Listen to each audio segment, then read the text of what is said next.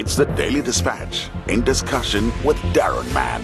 It is the Daily Dispatch in discussion with Darren Mann today, and the last few days have seen some impressive and often scary waves along the east coast, breaking well onto shore, spectacularly over the harbour breakwater and over the esplanade, and often leaving rocks and debris deposited in its wake.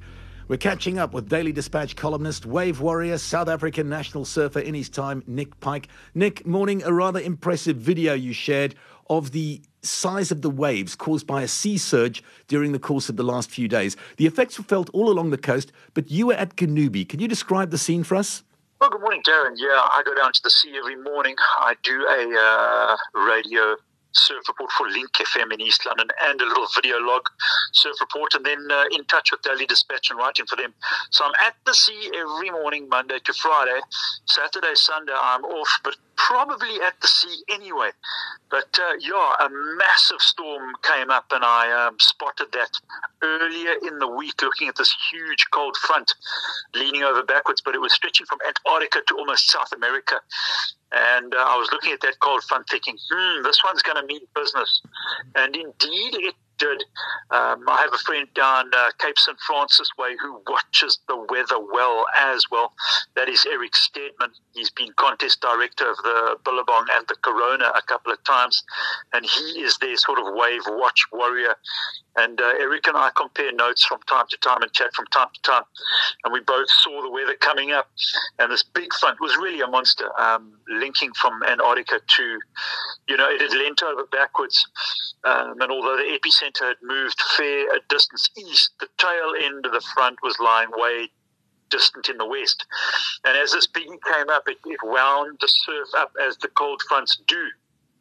Your local surfers in PE will tell you, when they can see snow on the mountains in Jeffreys Bay, from the back of Jeffreys Bay, looking inland, is that towards Koger direction and that sort of inland route. When you see a bit of snow cap on the mountain and the weather's freezing, the surf in J Bay is usually cooking.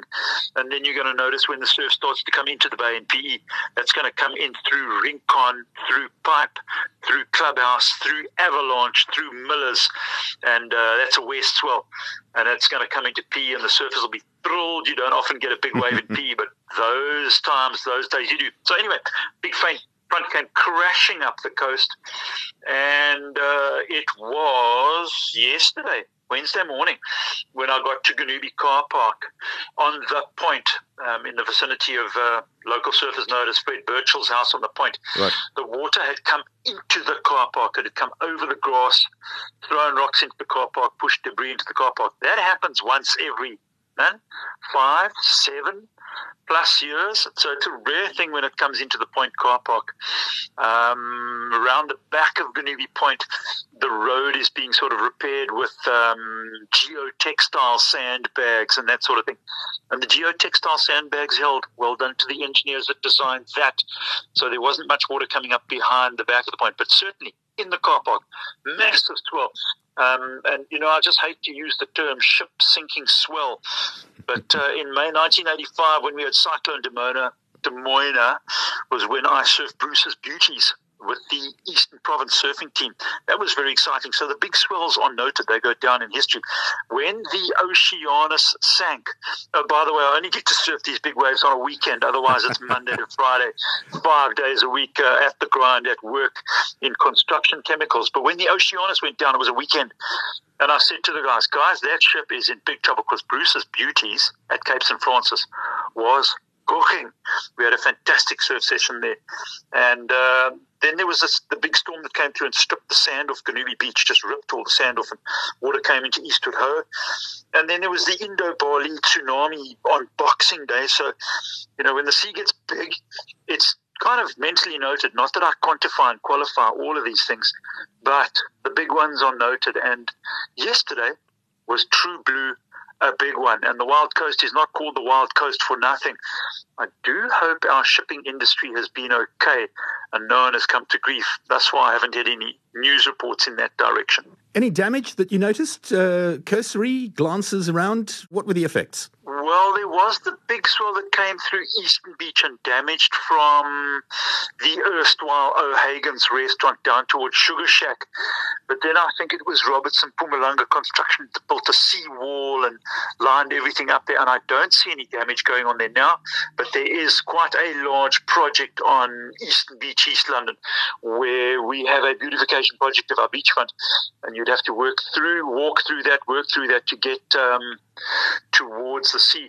I can tell you that the old little sort of concrete deck at Sugar Shack on Eastern Beach has been getting eroded for quite some time now, and yesterday's big swell will have got in there.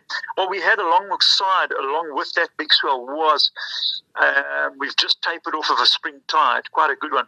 So the tide was topping out at about 1.86 meters yesterday morning at 5:45, and the big swell coincided with a high tide. So there will be a bit of damage there, and a thing called Waterloffel might be needed for some repairs to Eastern Beach area. I haven't had a look closely at Eastern Beach yet. I suspect a lot of sand must have moved. I was hoping for an estimate on the size of the waves. You reckon 1.86, maybe 1.9 meters? Surfers don't work in metric. Surfers don't work, Nick. I promise they do. In fact, even my pastor, who is a surfer, hello, Mark Morrell, how are you? Even my pastor, who is a surfer, says life would be great if we didn't have to work. Work gets in the way of a lot of fun. So, yeah, that work but prevails. But 1.8 meters, no.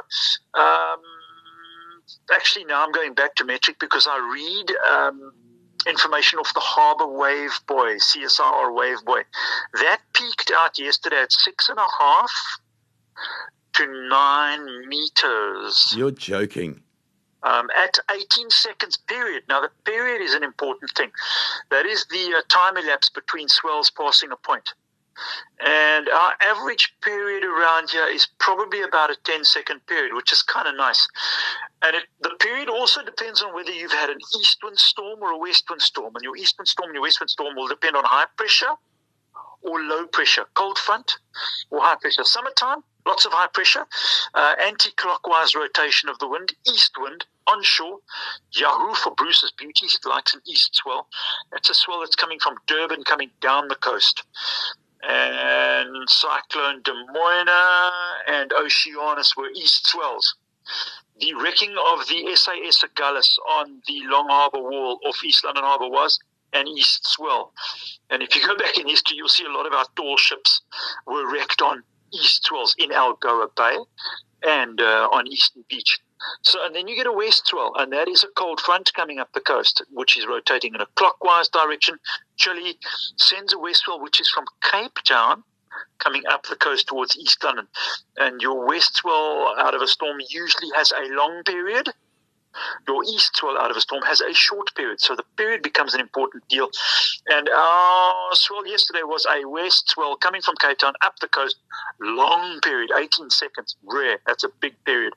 And when the swell has come from a long distance from Antarctica, it has a lot of muscle, a lot of period, and it arrives with a resounding crash in isiXhosa. The word for that resounding wave crash is Guma, which is an interesting story if you go and read The Sunburnt Queen about Guma, the girl who came from the sea. Beautiful story. That. Anyway, Guma, the big sound, the big crash. 18 seconds, big crash. Lots of power.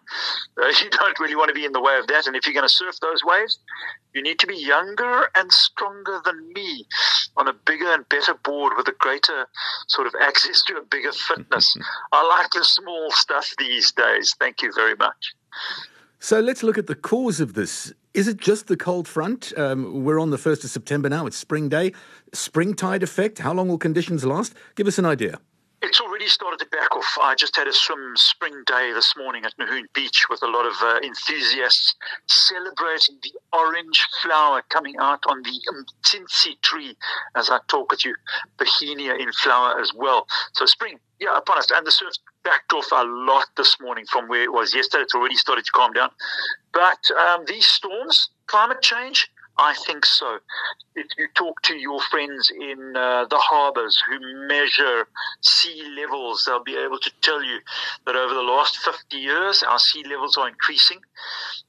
If you talk to the climate change experts, they'll be able to tell you our carbon in our atmosphere increasing, our blanket effect increasing. Weather systems are changing, and when you open your tap in Port Elizabeth, you see less and less water is coming out of it. I think that may be a part of climate change and weather systems and bigger demands on our freshwater storage resources. But yeah, climate change playing a part, and so it may be, and I can't qualify this, that our weather patterns are increasing in intensity. And one thing I can tell you, a friend of mine, Rob Moss, is a plant scientist. I don't know if he's qualified in botany, but he's owned a plant nursery for a long time, and he is an orchid enthusiast. I can't remember the name of the particular orchid, but there is an orchid in our southern hemisphere that has lost its season. And by that I mean certain orchids that flower in January, certain flower in February, March, April, May, June, July, etc. So if you have, and I'm picking a name out of the air, silly name, Gorgonzola orchid demonstration season, it happens in September because that's when it flowers, and then that's when that orchid is on display. Well, one particular orchid in the southern hemisphere has lost its season, not only in South Africa, but in Australia as well. So if the orchids are losing season and they don't know when to flower, I think that's telling us something about our weather. If we might leave the flowery prose behind for a little while, Nick. In closing, Spring Day dip down at Nahoon with a number of people this morning. Tell us about that, and I do know there was a very, very cool charitable angle to what you were doing as well. How lacquer was that? Yeah, well, the sea's 19 degrees this morning. The wind is blowing medium northeast. And Pet Pals, Marie Claire, raising a bit of food and a bit of money for looking after pet pals and animals that need care. So it was nice to put a couple of coins in the box there and bring a bit of dog food and cat food and stuff like that. Go out for a swim with a whole bundle of enthusiastic people on Nahoon Beach. It was a jolly good show, well supported, a lot of humour, some warm coffee, some thermogenesis, cold water thermogenesis, and back to the office for work. Fantastic effort. Nick Pike, well played. Thank you for joining us on the Daily Dispatch in discussion today, man.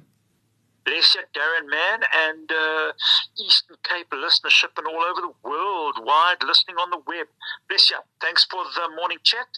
Catch you in the near future. Ciao. Later. Bye. That was the Daily Dispatch in discussion with Darren Mann.